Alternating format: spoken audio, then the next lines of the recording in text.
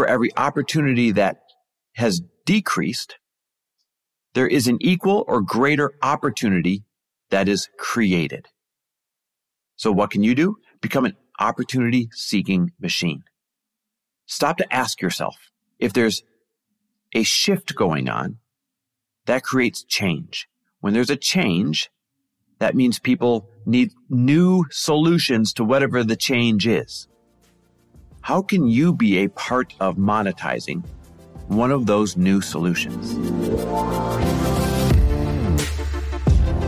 Welcome, everybody, to the Chris Harder Show, where we are making you unapologetic about your pursuit of success, knowing that when good people like you make good money, they can then do great things. My name is Chris Harder, and several times per week, I will bring you epic guests, solo episodes, and every single tool, trick, and skill set you need to grow your business, grow your money mindset, and to grow your wealth to levels that you have never reached before.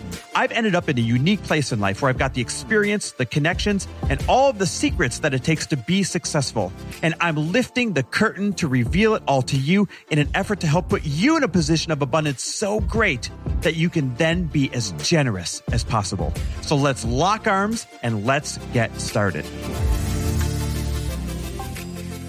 Hey, everybody. Welcome back to the Chris Harder Show. It's another Money Monday here where we absolutely believe that both prosperity and generosity can and must coexist. So today I want to talk about a lot of the fear mongering, or I should say financial fear mongering that I see out there, whether it's TikTok, whether it's Instagram, whether it's Facebook. You know, everybody's sharing these articles that you actually have no idea where they come from. These, quote, news clips, where if you really take a look at the news clip, it's from like somebody's homemade studio, and, you know, they're one of these online reporters. And, you know, the point is there's just so much financial fear mongering right now that I finally just had to do another episode on what you can do about it, because most of it is just a bunch of empty words and baseless claims anyways. But one thing's for certain, it's everywhere. It's everywhere. And the problem with this financial fear mongering is it can really cause you to pause. It can really cause you to reduce your dreams. It can really cause you to think, oh, it's not worth the effort, or dang it, I missed my chance, or I'm not going to succeed. Or worse, it can really cause you to just totally collapse, to stop. And of course, we don't want that to happen to you. You deserve to thrive, and you can thrive. I mean, first of all, if you look at today's society, today's opportunities compared to any other time in history, even with some financial headwinds, even with some economic headwinds, it is still the easiest, the best, the most abundant time to thrive that you could ever imagine. So let's talk a little bit. Let's dig into some of this financial fear mongering and find out what you can do about it. And let's start with why it's so dangerous, by the way. I want to start macro. And then we're going to we'll work our way in micro. On the macro, all this financial fear mongering is dangerous because, well, we just saw it can cause runs on banks that are otherwise pretty stable. See, the problem with social media now is good news travels quick. Bad news and fear travels exponentially quicker. So we can create these self-fulfilling prophecies by quickly spreading really bad news, even if it's not accurate or true. You see a couple of clips, you see a couple of videos, you see a few of these, quote, experts sharing their opinion on it before you know, oh my God, I better run down and get my money out of the bank. Oh my God, I better sell all my stocks. Oh my God, this particular stock sector is going to crash. I better sell it all, even though it's at a loss. And then you end up making a really dumb or really bad financial move. Guys, we still live in a time of the greatest opportunity ever. It is not as bad as what people are painting the picture of out there. Now, the way that this fear mongering creates real recessions, you know, people start talking about the stock market might collapse. People start talking about the banks might collapse. People start talking about the job sector, you name it. And then we end up as a nation or as a world creating real self-fulfilling prophecy recessions. Well, the same way that happens, you can create your own personal recessions, even if all the macroeconomics around you are still pretty damn healthy. You buy into enough of this, you see enough of this, you end up creating your own personal recession in the same way that on the macro scale, we end up creating nationwide recessions. It's because first we see the information, then that information causes us to take the wrong or lack of actions, and then we end up in a really tough spot. The worst part of it all is with even a little bit of this crossing your plate each day, it will cause you to lower your goals. It will cause you to lower your expectations. It will cause you to work a little less harder because you think, what's the use? But the problem is none of this, lowering your goals, lowering your expectations, has ever been the solution. You know, when you start cutting back, pretty soon you run out of things to cut back. And then what? That's why that has never, ever been the solution. Now, we don't know what's coming. And yes, there are some factual headwinds, but there's always factual headwinds. Let me give you a really quick example. When the economy's bad, people say, oh God, there's a recession. There's not enough opportunity to go around. But when an economy's really good, the same and equal headwind is that everybody is thriving and everybody has entered the market. Therefore, competition is steeper than ever. So you've got a competition headwind when markets are good, and you got regular headwinds when the market's not. So no matter what, you've got headwinds. The playing field is always roughly the same. I heard a great analogy the other day. It was in a book, and I can't remember which book it was. But the guy went on to say, you know, I look at recessions like I do football games. Most of the football games are played indoor or in really good weather. People don't really talk about those games. But the ones that are played in winter with blowing snow and blowing sleet and sideways rain and muddy fields and all of these, quote, problems, somebody still wins that game. At the end of the 4 quarters, somebody loses that game and somebody wins that game. So despite the sloppy field and the sideways rain and the really bad winds, win the game, damn it. Win the game. Now, here's what you can do to stay strong despite the fear-mongering that's going on out there. First, we know that for every bad piece of news or for every opportunity that has decreased, there is an equal or greater opportunity that is created. So what can you do? Become an opportunity-seeking machine. Stop to ask yourself if there's a shift going on. That creates change. When there's a change, that means people need new solutions to whatever the change is. How can you be a part of monetizing one of those new solutions? The next thing you can do, if it's your first time going through economic uncertainty, it can be really scary. You know, my first time going through a real recession as an adult was 2008, 2009. Got our butts handed to us. And boy, trust me, there was a lot of fear-mongering going on then. I mean, think about it. It was the second worst, deepest financial recession that we've ever had in the history of the United States, short of the Depression. So yeah, it was pretty rough. But guess what? It's nowhere near as rough as what everyone was making it out to be. I've got that benefit of hindsight now. The opportunity was way more than people led on to. So if it's your first time going through economic uncertainty, I know it can be scary, but there are so many people who have been through 3 or 4 or 5 down cycles who have come out not just fine on the other end, but even better, even richer. Borrow their examples.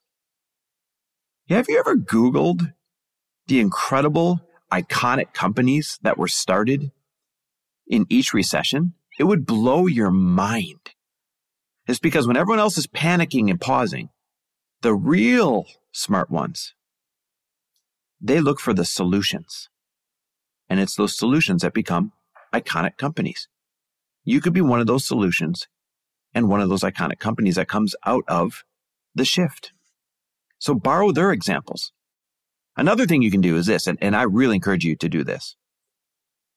One of the ways to see through the fear-mongering is to ask yourself, hey, what are they trying to sell me by making me scared? What solution? What agenda are they trying to sell me by making me scared?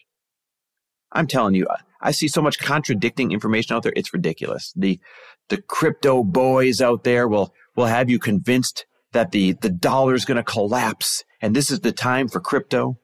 The real estate boys out there will have you convinced that the stock market's going to crash and real estate's the only place to be. I'm telling you, the amount of conflicting information out there by the quote unquote experts is ridiculous. You might have heard me do the He Said, She Said podcast with my wife, where I recently had Dean Graziosi come speak at the mastermind. And I asked him, I said, hey man, everybody says we're facing a lot of financial and economic headwinds.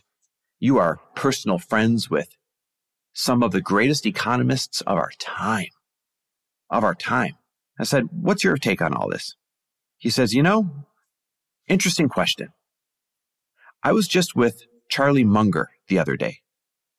Now, if you don't know, Charlie Munger is the other half of Berkshire Hathaway, one of the greatest investors and economists of our time. And he said Charlie Munger had a certain opinion on what was coming. And then in the very same week, he had a conversation with Ray Dalio, another one of the greatest economists of our time. Both multi-billionaires, both very, very influential men.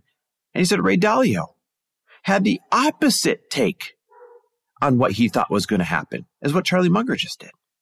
So how can this be? How can two of the world's greatest financial experts have opposite takes on what they think is going to happen, what they think the next shoe to drop is, what they think the answer is? It's because nobody knows. And not those two gentlemen, but all the other TikTokers and all the other Instagram experts and everybody else on there, they've got an agenda. They're trying to sell you their real estate course. They're trying to sell you their fund to invest in. They're trying to sell you their stock picking course. They're trying to sell you their what to do financially course. And I'm not faulting them. They're taking a look at what's going on in the world and seeing an opportunity. Hell, they even think that they're really helping, some of them. But at the core of it, when they amplify the financial fear, when they amplify the fear mongering, it's because they have an agenda and they want to sell you something, even if it's well intended. So the best thing you can do is ask yourself, what's someone trying to sell me here? What's the agenda? And you'll see right through the fear mongering and realize it's really not very true. The next thing you can do is you can recognize and remember that you are a product of your own microeconomy, not necessarily the macroeconomy. A really good example of that is this. You need such a small, less than 1% of 1% of 1% of 1% of the overall dollars trading hands in the economy to hit your personal financial goals, that it doesn't matter if the economy shrinks by 2%, 3%, 4%. If we've got a $20 trillion economy and it shrinks by 5%, that now means we have a $19 trillion economy. Can you make enough sales out of $19 trillion trading hands if you got to make 250 grand this year, 500 grand this year, $1 million this year? Of course, there's more than enough to go around. You're a product of your own microeconomy, not necessarily the macroeconomy. Good example of just how small of a piece of the pie you need to hit your goals. I did the roundtable 2-day strategy session this week. Awesome people attended, by the way. I loved them. It was more successful than I expected. And I was working with one of the couples in there. They own a gym, super awesome couple. And they were reluctant to raise their rates at their gym. They were afraid that there weren't enough people in town that would be okay with it. I said, how many members do you really need to hit your goals? Well, they cap out around 450 members. Okay, how many gym goers are there in your community? And this is a kind of a bougie upscale community. They said, probably 200,000. I said, okay. Drew a big circle on the whiteboard. I want you to take this marker, and I want you to, in this circle, try and shade in the part that you think represents the 450 members you need out of 200,000 gym goers just in your community. He goes up there and he draws this tiny little dot, tiny little sliver in the circle. I mean, if we're talking 99.9% white space and then just this little bit of color that represented the customers they needed. And then it quickly sank in. You're just a product of your own micro needs, your own micro economy. The macro can kind of help you sometimes.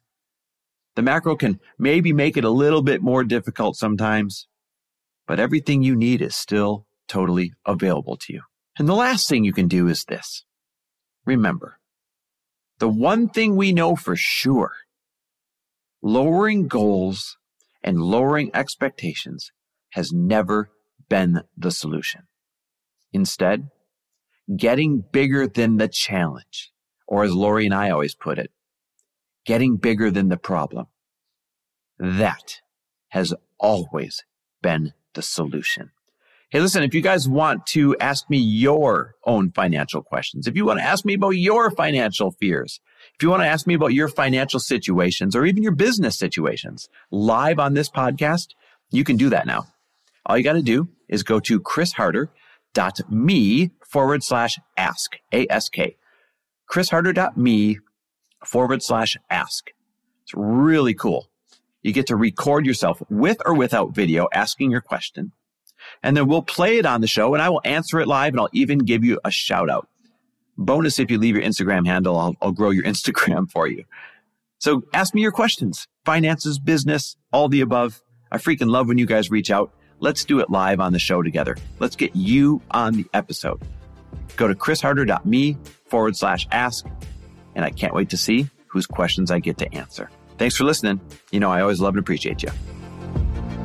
Thanks for listening. And if you loved this episode and know of someone else who is as successful as they are generous, please pass them on to me.